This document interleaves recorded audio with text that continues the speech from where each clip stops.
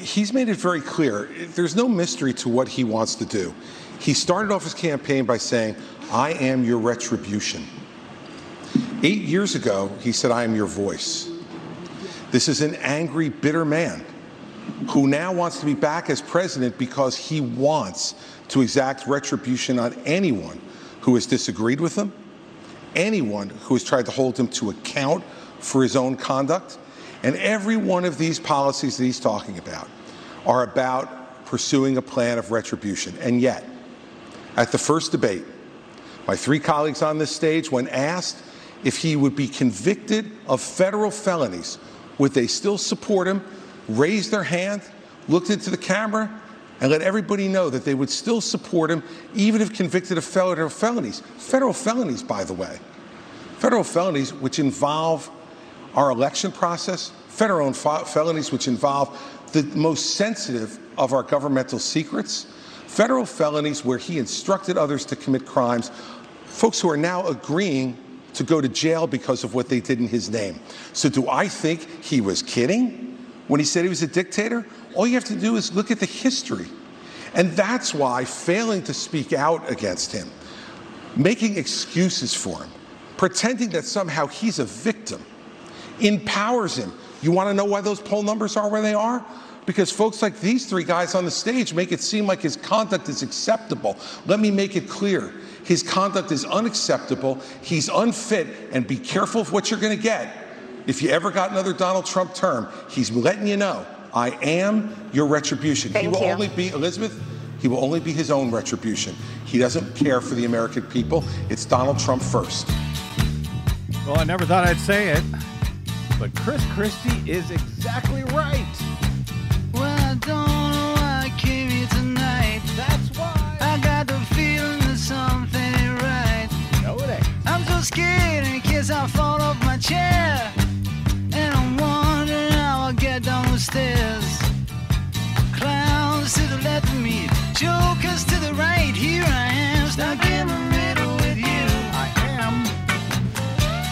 From Pacifica Radio in Los Angeles, this is the BradCast, as heard on KPFK 90.7 FM in LA, also in California in Red Bluff and Redding on KFOI and Round Mountains, KKRN. Up in Oregon on the Central Coast on KYAQ, Cottage Grove's KSO, Eugene's KEPW, Lancaster, Pennsylvania's W News, Maui, Hawaii's KAKU. In Columbus, Ohio on WGRN, Palinville, New York's WLPP, Rochester, New York's WRFZ. Down in New Orleans on WHIV, out in Gallup, New Mexico on KNIZ. Concord, New Hampshire's WNHN, Fayetteville, Arkansas's KPSQ, in Seattle on KODX, Janesville, Wisconsin's WADR, and Minneapolis, St. Paul's AM 950 KTNF. We also stream coast to coast and around the globe conveniently for you every day on the internets, on the Progressive Voices channel, Netroots Radio, Radio for Humans, NicoleSandler.com, Radio Free Brooklyn, No Lies Radio, Verdant Square Radio, Detour Talk, and most of your favorite podcast sites, Blanket and Planet Earth. I'm Brad Friedman, your friendly investigative blogger, journalist, troublemaker, muckraker, an all-around swell fellow, says me from bradblog.com. Thank you very much for joining us today. Welcome to another special coverage edition, for some reason that I am not completely sure of the BradCast. The race for second place, again, for some reason that I'm not completely sure of, continued at the University of Alabama in Tuscaloosa on Wednesday night in the GOP, well, what was billed as the, quote, fourth and final GOP debate. Though, as we learned today, it wasn't actually final at all. There are going to be two more held next month. For some reason. By CNN. Go figure. But it was, once again, at least for now, a contest of who won't least not be the GOP nominee for president in 2024, which this contest may have shouted its way into a draw before voting begins at the caucuses in Iowa in just over 1 month's time, Desi Doyen. I know. 1 month's time, but there'll be, don't worry, two more debates. Though a personal prerogative here, by the way, though they may have shouted their way into a draw, I actually think Chris Christie helped himself out a lot towards the goal of not being the least not nominated for the... Anyway, the now 4 candidates who qualified for the debate stage on Wednesday and who decided to show up were Donald Trump's former UN ambassador and former South Carolina Governor Nikki Haley, Florida Governor Ron DeSantis, former New Jersey Governor Chris Christie, and some sort of scammy business dude or something, I'm still not sure, Vivek Ramaswamy. The debate actually, and I must say, one of the best ones to date, in my personal opinion, though it's a pretty low bar, I admit. It was sponsored by and aired on, if you could find it on your cable or satellite grid, an outlet called News Nation, a relatively new outlet, apparently, where discredited news personalities go to die. The pre- and post-game was anchored by Chris Cuomo, and the debate itself was moderated by Elizabeth Vargas, formerly of ABC, now of News Nation, Megyn Kelly, formerly of Fox News and NBC, now of SiriusXM, and Ileana Johnson, apparently of the CW? And the Free Beacon, I think. Really? Yeah. Or something. And I don't think it's fair to say that Elizabeth Vargas is discredited, more just discarded. There you go. Because she's probably too old for ABC. There you go. Wonder if I can get a job over there. Anyway, despite being perhaps the first presidential debate moderated, I think, by 3 women in an election year where abortion rights will be once again playing an outsized role, especially in a state which has all but entirely banned the procedure in Alabama, there were nonetheless 0 questions about abortion. But as to what did happen, as far as I can tell and or summarize for you very quickly, Nikki Haley, flush with billionaires' endorsements from the Koch network, revealed with a straight face that using TikTok for just a few minutes makes you 17% more anti-Semitic. An oddly specific amount of more anti-Semitic, but not sure how that's measured, but there you go. Ron DeSantis wanted us very much to know that he is bravely against child mutilation, apparently. It's seemingly an American epidemic. Who knew? But also that he is a Calvin Coolidge fan, which is an obvious pander to all the silent Cal fanboys out there. Vivek Ramaswamy revealed he is even more obnoxious than you thought he was possibly capable of, and that there is no conspiracy theory that you could possibly come up with that he is not already willing to go all in for. And Chris Christie revealed why many people long ago in a galaxy now far, far away honestly believe that he would have been a very serious contender for president of the United States. Not these United States, but those that once existed in that galaxy, now far, far away. They called each other, and I quote, obnoxious blowhards, corrupt, toxic, fascist, and liars. And, well, who am I to disagree with the Republican Party's own carefully curated candidates for the 2024 nomination for President of the United States, as qualified for Wednesday's debate, to exacting party standards and requirements. The only person more fascist than the Biden regime now is Nikki Haley, who thinks the government should identify every one of those individuals. You do this at every debate. I'll tell you exactly what it is. Don't interrupt me. I didn't interrupt you. Okay? You say this. You do this. You do this at every debate. No, I'm not done yet. Well, this is now. Look, this is nonsense. This man is spewing. This man is spewing nonsense. Let me tell you something. This is the fourth debate that you would be voted in the first 20 minutes as the most obnoxious blowhard in America. So shut up for a little while. I'm going to respond to that. I want to say your version of We're going to let you respond to that. We're going to let you. Toxic neocons. You can put lipstick on a Dick Cheney. It is still a fascist neocon. There's going to be a new sheriff in town, and these drug cartels better buckle up. I have a record of standing up and do what's right, and here's the thing. You have a record of lying. Governor Haley, would you like to respond? No. And they're all on the same team. Now, if it all sounds kind of bat crap crazy, that's only because it is. But those four are apparently the best and brightest the grand old party now has to offer, unless you add the stable genius, not dictatory at all, except for on day one, Donald Trump, the far and away frontrunner for the GOP nomination, despite facing 4 felony indictments and 91 criminal charges. Not that you would have known much of that had you been able to figure out how to tune in to watch on Wednesday night, even as, to be fair, Chris Christie did finally at least try to get people to notice that. For example, as you heard at the top of the show and in his closing remarks. I want you all to kind of picture in your minds Election Day. You'll all be heading to the polls to vote, and that's something that Donald Trump will not be able to do because he will be convicted of felonies before then, and his right to vote will be taken away. You know, look, here's the bottom line. You can boo about it all you like and continue to deny reality. But if we deny reality as a party, we're going to have 4 more years of Joe Biden. If you're too timid to take on Trump, believe me, others will see that timidity. Xi, Putin, and the Ayatollah, the border crossers on the southern border, and the criminals in our streets. All of this, totally normal. Nothing to be alarmed by at all. Joining us today once again for our special coverage for some reason, and to hopefully tell me that I'm wrong about everything, is, of course, the tireless, if exhausted, clip-pulling Desi Doyen, who Yes. you've already heard. Hello, Des. Yep. And, of course, our stalwart 2024 post-presidential primary debate team, I guess, longtime old school blogger analyst team, here for another helping, beginning with the man known mostly as Driftglass, but also sometimes as Mr. Electrico on Twitter, or just Bill at home. He's the longtime co-host of the Professional Left podcast, produced every Friday, rain or shine, from his home in flyover country, Illinois. Mr. Driftglass Electrico Bill, sir, welcome back to the BradCast.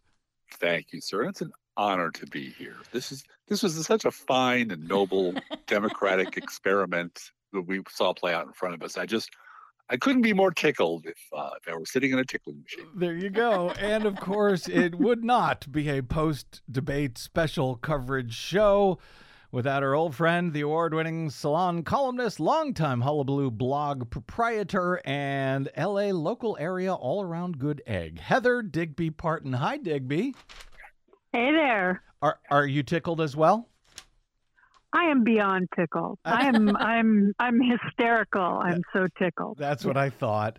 All right, so listen, maybe we will get to some clips in a bit. Though really, none of them have much to do with any real issues that are connected to reality, as Chris Christie was saying there, because they don't seem to matter anymore in this party. The only issue is, or at least frankly should be, Donald Trump and the grave threat that he poses to the nation and the world. But as noted, I actually think Wednesday's debate was the best one so far, or at least the most engaging or entertaining, at least to me. Maybe because there was only 4 people and I could sort of follow it, or perhaps because Chris Christie, I thought, was much better than he's been in the previous 3. We'll get to that in a bit. But let me start here with Driftglass, I guess. Why are we even covering last night's debate at all? Well, you know. No, I don't. That's why I'm asking. I really am. We have this entire political party in this country. They're called Republicans. And every now and then, like every 2 hours at our house, you have to take the thermometer out and measure exactly how nuts they are. And since we can't do a survey of all 70 million lunatics who voted for Donald Trump last time, we take a sampling, like a little stool sample of the various parts of the party, and we put them under glass and say, oh, I know why Nikki Haley's popular among these weirdos. I know why Ron DeSantis is popular among these weirdos. And I understand why the tech bros love Vivek. And I understand why Chris Christie is there. And it tells us an enormous amount about the Republican Party. Nothing about the election, because Donald Trump's going to win the nomination. Nothing about Donald Trump we didn't already know. But the state of the party, and especially the donors of the party, tells us a whole lot about how rich people are scrambling around trying to find some way somewhere to put their money that doesn't involve backing a Democrat, because that would be, unthinkable. Mm-hmm. So yeah, that's what it tells me about the state of the Republican Party, and including the moderators. Yeah. Good point. Yeah. Just who's doing the questioning and what are they asking? As you pointed out, not one mumbling word about abortion. It doesn't exist as a concern apparently in that world. But right. Driftglots, I got to say, that was a really good answer. That was It was. Well, that was way better. I actually feel better now about devoting this show the entire hour to it. Brad, if I can't BS for an hour about something I don't know anything about, then I should get out of the podcast business. There you go. There you go. Yeah, I feel you. Now, up until last night, Digby, I actually thought Donald Trump was the clear winner of all three debates prior to that one, which, he didn't show up for any of them, but without even being there, he didn't have a glove laid on him in his absence. And I don't know if that was actually true on Wednesday. I think he took a few hits, enough to hurt him. I don't know, but it didn't seem like as rabid a Trump crowd as was the case in previous debates. And I realize I might be, no pun intended here, sort of Chris Christie heavy on today's show.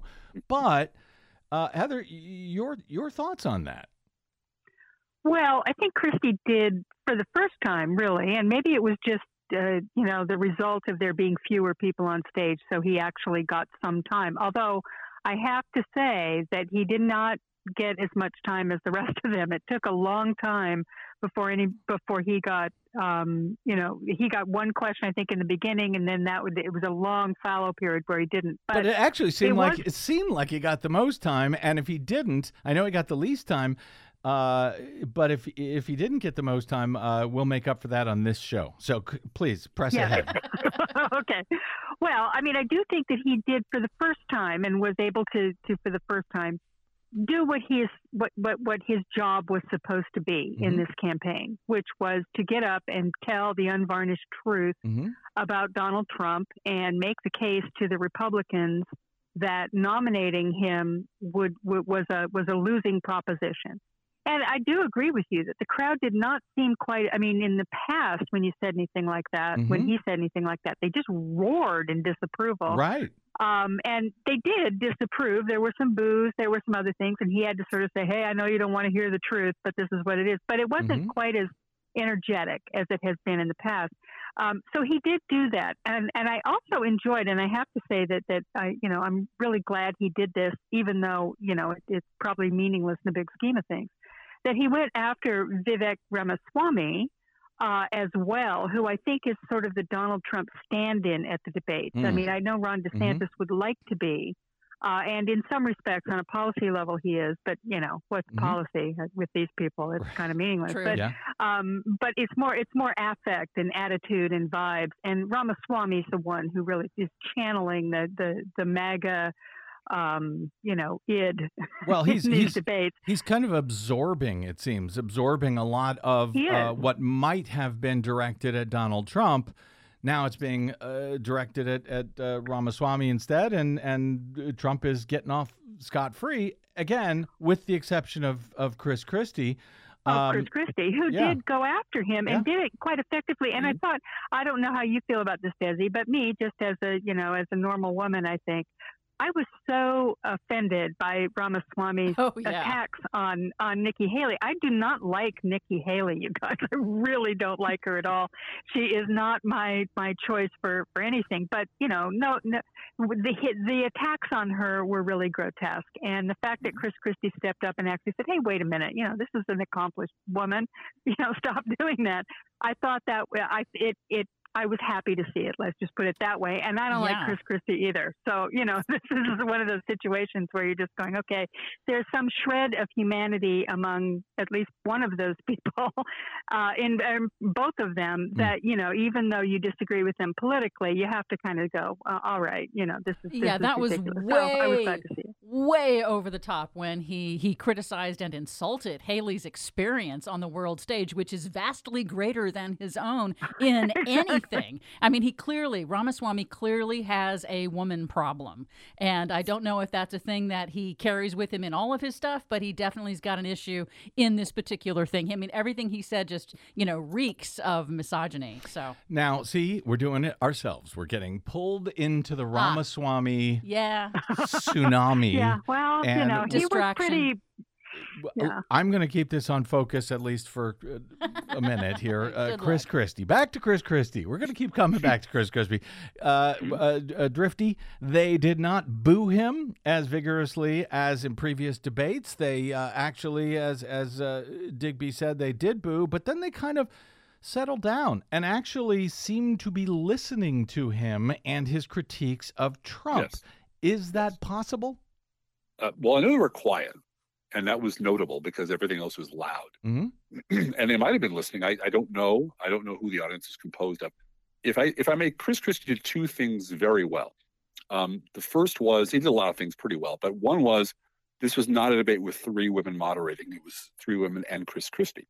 Because he kept pivoting around to, why won't you answer the question, Ron DeSantis? Yes. It's a simple question. Yeah. What's wrong with you? And he's doing the job that they should have been doing, which is pushing Ron DeSantis. And he pushed him so hard, I don't know if you noticed this, he Marco Rubio'd him. He made him say the same thing twice because he wasn't going to answer a question about Donald Trump and being a dictator and Donald Trump being unfit. And is he too old? And Chris Christie and Ron DeSantis says, well, Father Time wins all the time, always wins. Right. And Christie said, why the hell can't you answer a straight question, Ron? It's a very simple question. And DeSantis says, well, Father Time always wins. And then went back to his prepared lines and looked like a robot. Yep. And that's what Chris Christie is very good at. And it's simple. All he was doing what the moderator should have done, which was to ask people to answer the damn question. He's very good, and Ron DeSantis is very bad. Yes. And I'm gonna He's really bad at I'm this, gonna yeah. jump ahead to something I was going to get to in the second second block, but I'll do it right here because underscoring DeSantis has actually become very, very good at not answering tough questions. Yes. We also saw that in his debate with Gavin Newsom over on Fox last week. He's good at just deflecting to something else. Chris Christie called him out on that several times, as you note, for not even giving just a simple yes or no answer to whether Donald Trump, who has been slipping in his speeches and stuff, according to DeSantis himself, whether or not he was mentally unfit for office. Why doesn't he just answer the question? The question was very direct. Is he fit to be president or isn't he? Is he fit? You have your thing. Is he fit or isn't he? He won't answer. Who's almost 80 years old. Okay. He's afraid to answer. No, I'm not. You're 44 years old. I wish I was still 44 years old. Okay? 45. So, well, congratulations. I'd still take 45. Is he fit or isn't he? And this is the problem with my three colleagues. They're afraid to offend. If you're afraid to offend Donald Trump, then what are you going to do when you sit across from President Xi, you sit across from the Ayatollah, you sit across from Putin? You have to be willing to offend with the truth and answer the questions. So there you go. And by the way, I don't think he ever did answer that question, yes or no, whether Trump was fit. But he did say, I don't know if you know this, he served in Iraq. I don't know if you're aware of that, but he served in Iraq. Yeah. And when I was in Iraq, and when I was in Iraq. Yeah. And I think he was in Iraq as an attorney and long after the fighting had stopped there, if I recall. But he does make it sound like he was in the trenches. Speaking of the moderators, guys, I actually think they did the best job so far, even though they should have been, as you said, pushing him for an answer there. And at times they actually were. I think it was, as I said, the first presidential debate ever moderated by three women in a state where abortions are all but completely banned, in a year where abortion is a huge issue at the polls, and yet the topic was never mentioned. Heather, you're a woman. last I looked. Yeah. What do you make of that? The fact that why did that not come up? How can that be? Well, I would just, you're the idea that you think that these moderators were particularly good. I don't really agree with you on that. I thought that their questions. It wasn't their questioning or I didn't. By the way, I didn't say they were good. I said they were the best so far in the four debates. Good. All right. I wouldn't disagree with that since all the moderation on these debates has been terrible. Thank you for not disagreeing on that. Yeah. Go ahead.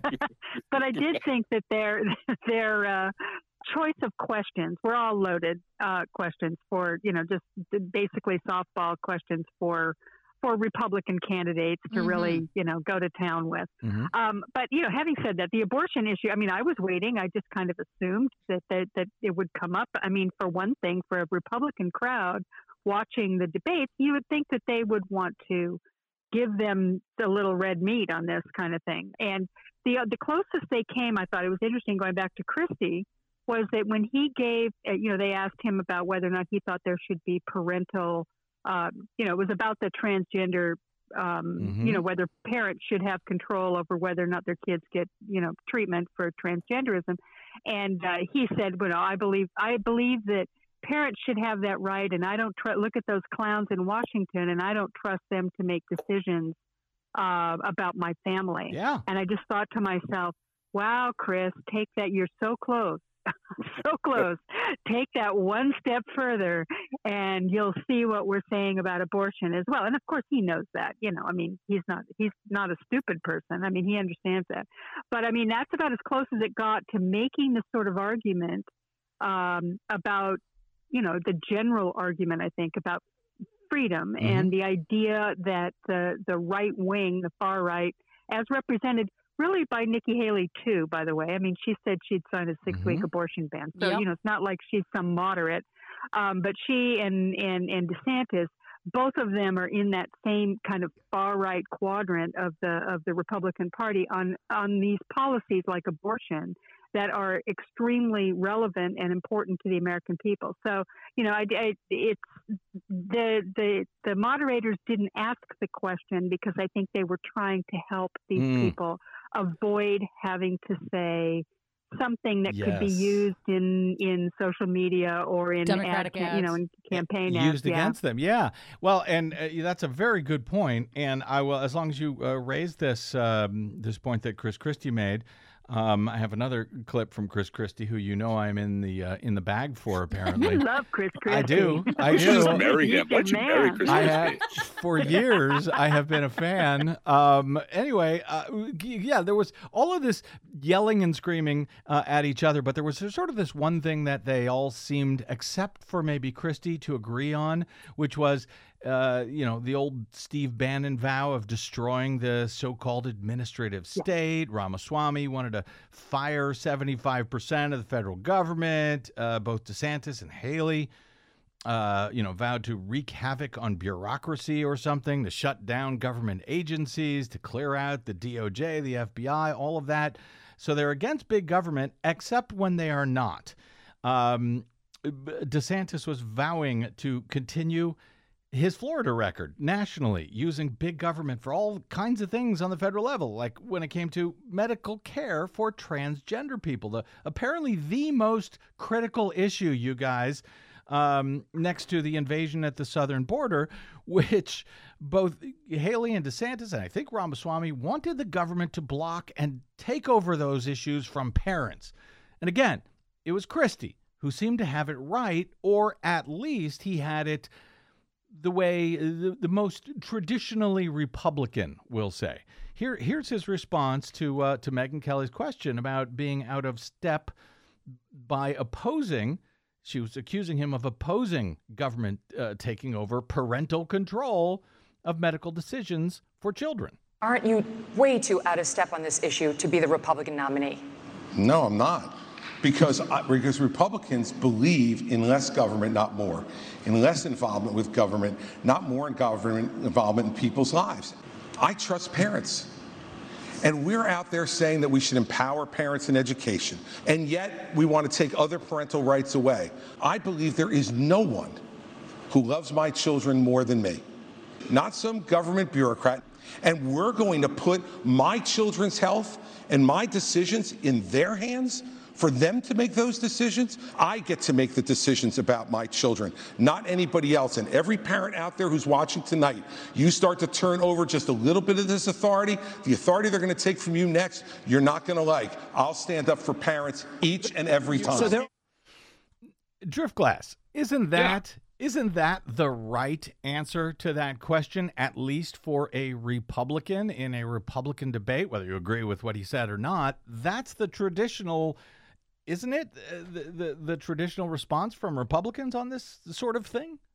Well, yeah, it certainly is. It's also the traditional, should have been Republican answer for every other social issue, like gay marriage, like contraception, right, like everything else. Right. Those people don't exist in the Republican Party anymore. They want the government to eradicate, eliminate, put in camps, outlaw people they don't like or people who make them feel icky or uncomfortable. And they're cool with that. They have gotten over this, the Stuart Stevens, the veteran Republican strategist. The title of his book is "It Was All a Lie," and he's right. That's the truest thing I've read about the Republican Party in years. Yep. All of it was a lie. All of it. They don't care about debts. They don't care about deficits. They don't care about any of this stuff. They don't care about limited government at all. The whole argument, the whole argument against Obamacare was that we shouldn't have the government coming between patients and their doctors. Well, see, that was yesterday, and that doesn't count because once if you've noticed, I'm sure you have, these people just wipe their memories every few weeks. And anything that was said like in the before time is gone in the midst of history. The whole Tea Party were a bunch of Republicans who didn't want to take ownership of supporting George Bush. So they put on a bunch of funny hats and said, "I've never heard of George Bush." And there's no mechanism to hold them accountable for what they used to say other than political elections. Well, go ahead. Sorry. That stuff is simply like they used to say about, in the Vietnam War. That statement is no longer operative. They just don't believe that anymore. And therefore, you're a bad person for making them talk about that. Well, there is something that can be done about it. If only someone had a podcast that sort of looked back at things. Do you know anybody, Driftglass? There are a couple of jerks in the Midwest who have 4 people listen to their podcast. It's not really very popular. What's it called? It's called No Fair Remembering Stuff. And in fact, just this week, they did one on a guy named Michael Steele. You might remember a guy named Michael Steele. I do. Oh, yes. Yeah. He is the hero of the revolution, the leader of the Democratic liberal movement in America for going on 3 days now. And he has his own show on MSNBC now. So. Oh, does he really? I didn't know that. He does. All right. Yeah, and I guess one could download that No Fair Remembering Things from Pro-Left Podcast? ProLeftPod.com or there you go. You can go on to most any podcast platform and way down at the bottom you'll find us. Okay. And we're having a lot of fun doing it. All right. I hear it's very good. It's great. Heather, I'm already running late, so give me a quick answer on this if you could. But the sponsors of that debate on Wednesday night in Tuscaloosa, Alabama, thought it was appropriate to feature not one, but 2 video questions from a guy named Tom Fenton of the Extreme Right Judicial Watch, even as Fenton himself was identified as an unindicted co-conspirator in the Georgia state case against Trump and his allies for attempting to steal the 2020 election. He served as an advisor to Trump. He encouraged him to steal the election on January 6th, and yet they gave him 2 questions at this thing. And DeSantis praised Fenton during his answer. What in tarnation should we make of that? Well, I think what we can make of it is the fact that, this debate was, definitely skewed toward, they went, Republicans are our audience for this, so we're going to give them Republican stuff. There was no intention there to challenge any of these people in any way other than the kind of thing that they did amongst themselves. So, to me, that was the problem with this debate, and I was frankly a little surprised because News Nation, I didn't think was sort of putting themselves into the right-wing bucket of cable news shows. There's so many, they've proliferated like rabbits. But apparently they are. So, now we know. And that's good to know, because if you listen to Chris Cuomo, you were listening to a Republican station. So, Well, I hope Steve Bannon is available to ask some questions in the next upcoming debates. Let's take a quick break here. Our special coverage of the fourth GOP so-called presidential primary debate from Alabama on Wednesday night with Driftglass and Digby and Desi will continue straight ahead on the BradCast. I'm Brad Friedman.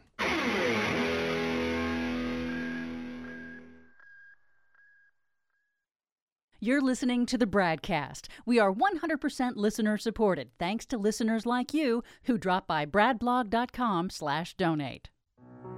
January 6th now does look like it was an inside job, that the government lied to us for 20 years about Saudi Arabia's involvement in 9/11, that the Great Replacement theory is not some grand right-wing conspiracy theory, but a basic statement of the Democratic Party's platform, that the 2020 election was indeed stolen by big tech, that the 2016 election, the one that Trump won for sure, was also one that was stolen from him by the national security establishment that actually put up the Trump-Russia collusion hoax that they knew was false. There's a reason why I'm the only person on the stage who can say these things. Everybody knows that the dice are loaded. Everybody rolls with their fingers crossed.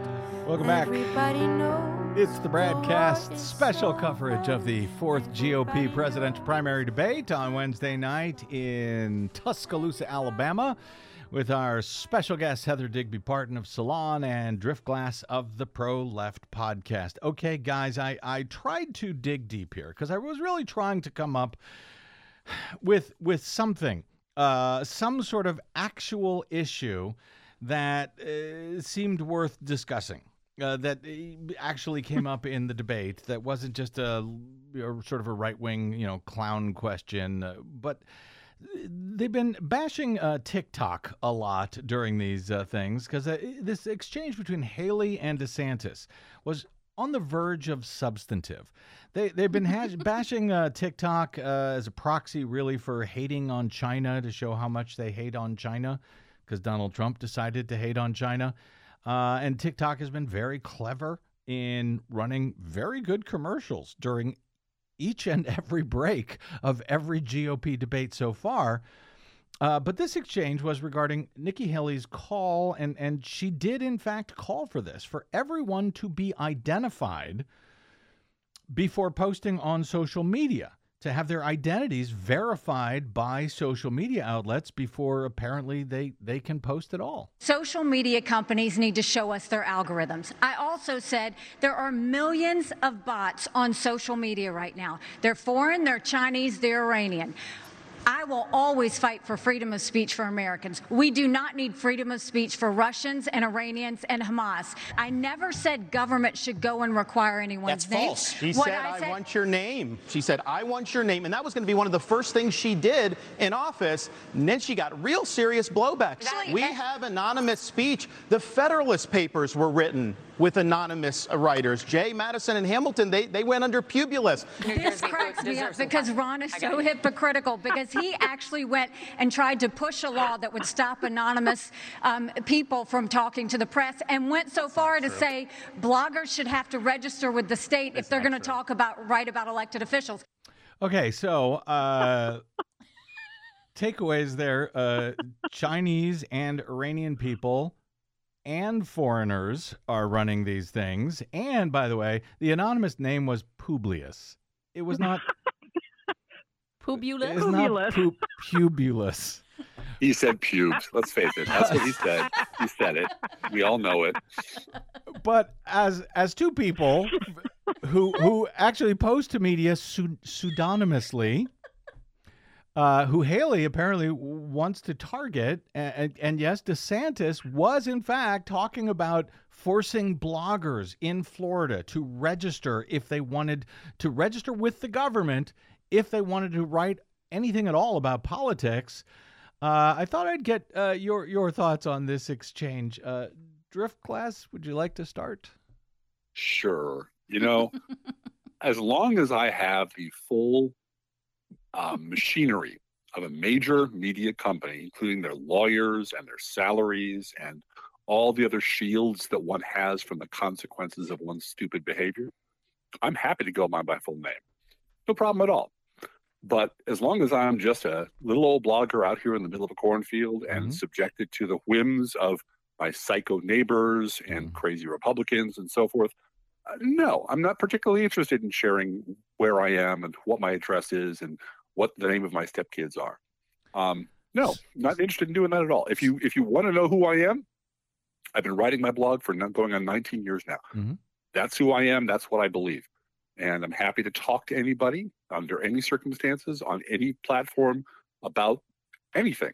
But I absolutely reserve the right to be able to protect my family and my identity, unless I have, again, if you want to make me as rich as Elon Musk, go right ahead. I'll be out and proud and walking around naked in public. But until then, I decline. So what you're saying is you're in the bag for Ron DeSantis. I get 100%. it. I understand. 100%. Except Digby, he wants to make you register to be a blogger. A political blogger, apparently. Any thoughts on that, Digby? Yeah, I have a few. As a blogger of 20 years, and who did write pseudonymously for many years. Yeah. I find everybody thought you were a dude for all of those years until you outed yourself because you only went by the name of Digby. Very clever. That's right. But go ahead. Yeah, sorry. Didn't mean to catch up. At least it wasn't Publius. Good Lord. Maybe I should have chosen that one. Yes. But of course, I mean, this is absolutely obscene. It goes against everything that we believe. These people are all proclaiming themselves to be free speech advocates and true believers, and yet they come up with stuff like this. And what this says, and just take it just a little bit bigger picture. Yeah. DeSantis and Haley both, and all of them to some extent. Certainly Trump. This whole thing that's been happening over the last couple of weeks, where the media suddenly discovered that Trump wants to be a dictator, right? And they're suddenly they're going, "Wow, he's really extreme. He's got a lot of really wild ideas." And you're going, "Yeah, no kidding." Well, guess who else did? Ron DeSantis and Nikki Haley. I mean, this isn't just some Donald Trump thing. This is something that's happened to the entire Republican Party, as you can see, exemplified by some of these sort of discrete policies like you're talking about now, like wanting to ban TikTok and wanting to make bloggers register with the government, and, an entire panoply of policies that Ron DeSantis has put into place in Florida. And in fact, at the debate last night, Ron DeSantis did something. I haven't heard anybody else notice this, but it's absolutely what happened. He basically said, because, Christie, as you pointed out, said, is he fit and, all this stuff. DeSantis basically said, no, he's not. He didn't say it out loud, but he said, no, he's basically not fit because I'm the dictator that'll actually get it done. I'm the guy I'm going to take it way farther than anything Trump will do. He's incapable of being a true Hitlerian fascist. And and I am your guy if you like that. Because if you listen to his policy stuff, then he said quite a bit. It's horrible. And the bragging he did about what he's done in Florida. And it's not that Haley's particularly any better she just has a nicer way of putting it, But the truth is, this is where the Republican Party is, and they're being backed. I mean, who in the Republican Party is saying, oh, wait a minute, come on now. We're not going to disband the Department of Justice. No, this whole thing about, the CIA going after the media. Chris Christie, that's who. Chris Christie is the one who's saying it. And look how far he's gotten. I know, and I appreciate that from Chris Christie. I really do. And he does speak for a very small sliver of the Republican Party, most of whom are completely irrelevant to the party establishment, and many of whom have left the Republican Party. But for the most part, this is now standard stuff. And so the media discovering this about Trump, they're going to have to look a little bit deeper and dig a little bit deeper to see just how far this philosophy has now penetrated into the entire party. And don't forget, Ron DeSantis just in last year, 2022, his platform for running for re-election was Florida is for freedom. Yeah. So there's some irony there. That does it for the substantive portion of this program for the issues. Let me do this and take a quick break. We'll come back and go back to the politics here. I think on both sides, well, we'll figure it out after a quick break. Let's take a quick break here. Our special coverage of debate number 4 on the GOP side. Debate without the actual leading candidate actually there, with our special guests, Digby and Driftglass and the delightful Desi. Few more thoughts straight ahead on the BradCast. I am Brad Friedman.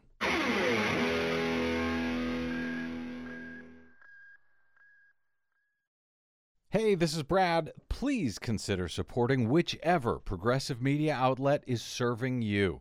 Most, just like us, do not receive corporate or political support. We all need your support to counter the powerful corporate media echo chamber. From Desi Doyen and myself, thank you.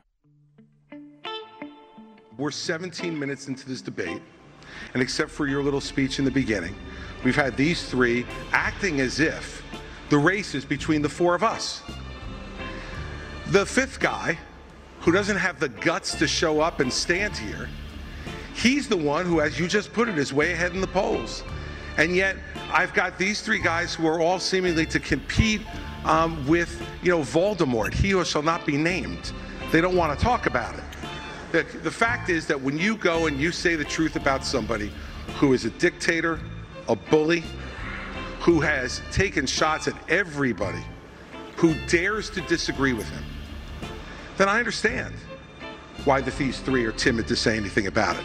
The truth needs to be told. And for us to go 17 minutes without discussing the guy who has all those gaudy numbers you talked about is ridiculous. I'm in this race because the truth needs to be spoken. He is unfit. This is a guy who just said this past week that he wants to use the Department of Justice to go after his enemies when he gets in there. He is unfit to be president, and there is no bigger issue in this race, Megan, than Donald Trump, and those numbers prove it. Whoa, whoa, whoa. Where have we been? What have we done? Will the story of our future be a new tune? Welcome back to the Chris Christie Show. I mean, the fourth debate, special coverage of the fourth GOP debate out of Alabama on Wednesday night here on the BradCast. I'm Brad Friedman from BradBlog.com with my guests, Heather Digby Parton and of Salon and Hullabaloo, and Driftglass of the Pro Left Podcast and No Fair Remembering Things. I think I got that right. Guys, primary politics here. Let's start on the Republican side, and we'll hit a little bit of this on the Democratic side as well. But I sort of want to get all of your thoughts here. Let me start with you, Heather. Who is the best Republican candidate to beat Joe Biden? If you were working for the Republican Party, who would you want to see as the nominee?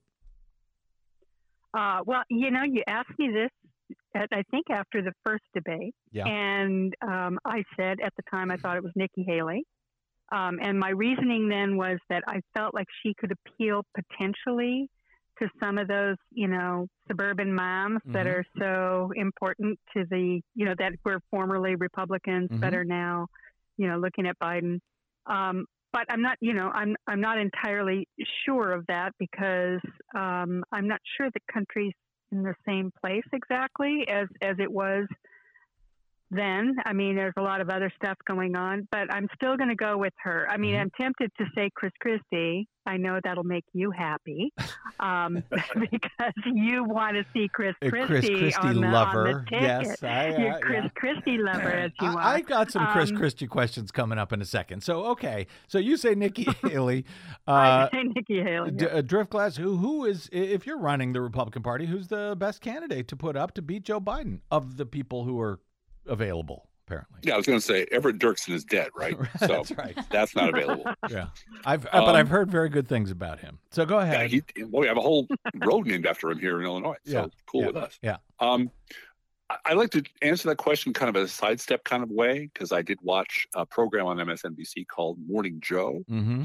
And I was informed by Joe Scarborough that Nikki Haley is the only would only be unacceptable as a candidate to the extremes on both sides.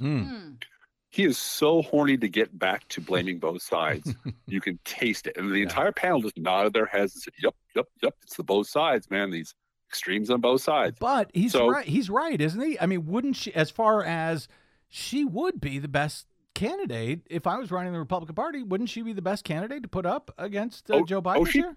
She'd be a fine candidate to put up, but the idea that the only reason a Democrat wouldn't vote for her is because we're crazy is his position.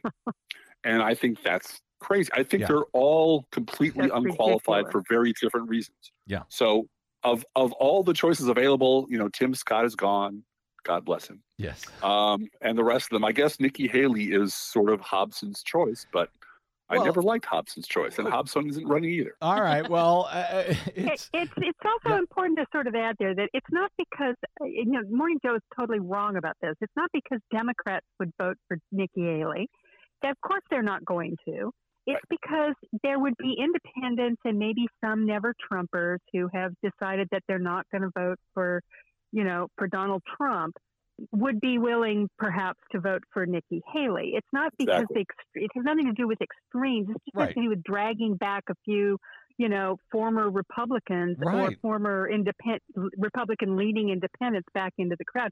It's in a close election that could make a difference. But no, of course she's not acceptable to Democrats. The woman would sign a 6-week abortion ban for crying out loud. No, that's not happening. I hear you. Not to mention her warmongering. But she's worse than Trump. I know, but that was not the question. It was just who would be the best to win if you were running the Republican Party. Which I agree with. I will ask. I do have quickly one question. Yes. Do Republican voters get to vote in Republican primaries in this scenario? Yeah, exactly. We'll see. Who are we talking about? We'll see. I'm not so sure. All right, very quickly, I had to go around the table. Des, did you have a I just had a similar thought to what Digby was saying, which is basically that everybody already knows, I think, where they're going to vote and where they're going to land on this, except for that weird muddled middle. And so the fight is for the weird muddled middle and the independents like that. So that's where I thought, I can see where Haley, you might calculate that Haley will draw more independents. I think Christie might draw more independents if he has a more, a less crazy position on abortion. All right. Abortion bans. I have to keep going around the table here very quickly. If it was up to you, we'll start again with Heather here. If it was up to you, who would you like to see be the GOP nominee to be running against Joe Biden of the now 5 available? Oh, I'll pick the guy who's going to be on trial practically for treason during the campaign. Yeah, I'm going to pick him. That would be Ron DeSantis. Oh, no, that would be Donald Trump. Okay. Driftglass, your answer there? Oh, I would pick Vivek in a minute because, Biden would open him up like a piñata. Yeah. You'd rather see Vivek running about against Biden. Interesting. Good call. All of that said, knowing that this would help Nikki Haley have a shot at taking down Donald Trump, which is either a good or bad thing, and knowing that's what Christie claims as his reason for running at all to take down Trump, would you encourage Chris Christie to drop out and endorse Haley before New Hampshire? Driftglass. No, I like him in there as an IED. So you don't think because he's actually polling pretty well in New Hampshire, and if he drops out, endorses her, she's like within spitting distance of Trump. Well, as long as you can spit 20 points, yeah, sure, that's fine. Well, it makes it a contest after all. Your thoughts, Digby? Exactly the same. No, I want Christie in there, and I don't want Haley's not going anywhere, and I don't think anybody needs to help her. So you're going to hide behind Driftglass skirt again. So will hide I. behind his man dress again. His man dress. That's right. Whatever that was. Yeah, I have to. I agree as well. I agree with that as well. You're under the man dress as Yes, well. exactly. Okay. Finally, and I really only got about 30 seconds for each of you to explain this to me because I do not understand it, but I'm sure you people all do. President Biden on his re-election campaign reportedly said, quote, "If Trump wasn't running, I'm not sure I'd be running." Then everyone freaked out about it, at least in the media, for the next 24 hours, and I think they're still freaking out about it, but I do not understand why. Heather Digby Parton, why is everyone so disturbed by that remark?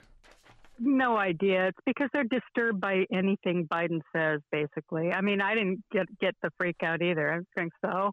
I know. So I don't know. I don't know. Right. Why does anybody care? I can't tell you, but I can't tell you why they care about 90% of the stuff that Biden says is that just shocks them for some reason. I mean, to me, it's just, that's Biden. It is who he is. It's nothing to, be worried about. I don't get it. I don't get it either. But I will say this, that when there are unanswerable questions, Driftglass usually has an answer to them. So, Driftglass, why is everyone freaking out? No pressure. Did you ever have in high school that physics experiment with a bunch of mouse traps and you toss one ping pong ball in and it all fires off? Yes. Yeah, that's it. It's the press, the media, all the people there are so freaked out all the time anyway, looking for anything anyway, are all pitched at a hysterical level that any normal thing or any gaffe is the end of the world. That's just the way. You sell newspapers by putting 4-foot headlines on the front page. That's all this is. Gotcha. See, I knew that he would have an answer Thank to you. the unanswerable Thank you so question. It's the ping pong balls and the mousetrap. Hey, guys, that was delightful. Yes. I really appreciate you joining us for this hour. And actually, I would have thanked you for joining us for 4 hours this debate, this primary season. But apparently there will be more hours ahead, as CNN announced. There are 2 more debates next month alone, one in New Hampshire, one in Iowa. So get some rest. Thank you, guys. Heather Digby Parton can be read and should be read every day at salon.com as well as digbysblog.net. You can also follow her on the site, yes, still known as Twitter, at Digby56. You can follow Driftglass on that same Twitter under the name Mr_Electrico. And you can download and listen to his podcasts, both of them, the Pro Left Podcast and No Fair Remembering Stuff. No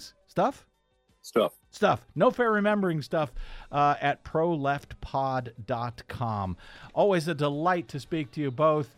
I sort of look forward to doing it twice next month.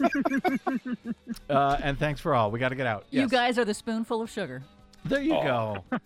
They Always make a the pleasure. medicine go down. Thank you, Desi Doyen, our producer. Thanks to all of you for spending a portion of your day or night with us. If you missed any portion of today's program, you can download it for free anytime at bradblog.com. Made possible by those of you kind enough and thoughtful enough to hit one of those donate buttons while you're there to help us stay on your public airwaves. Drop me email. I'm bradcast at bradblog.com. And on the Facebooks, Mastodons, and site still known as Twitter, I am the Brad Blog. We will see you there.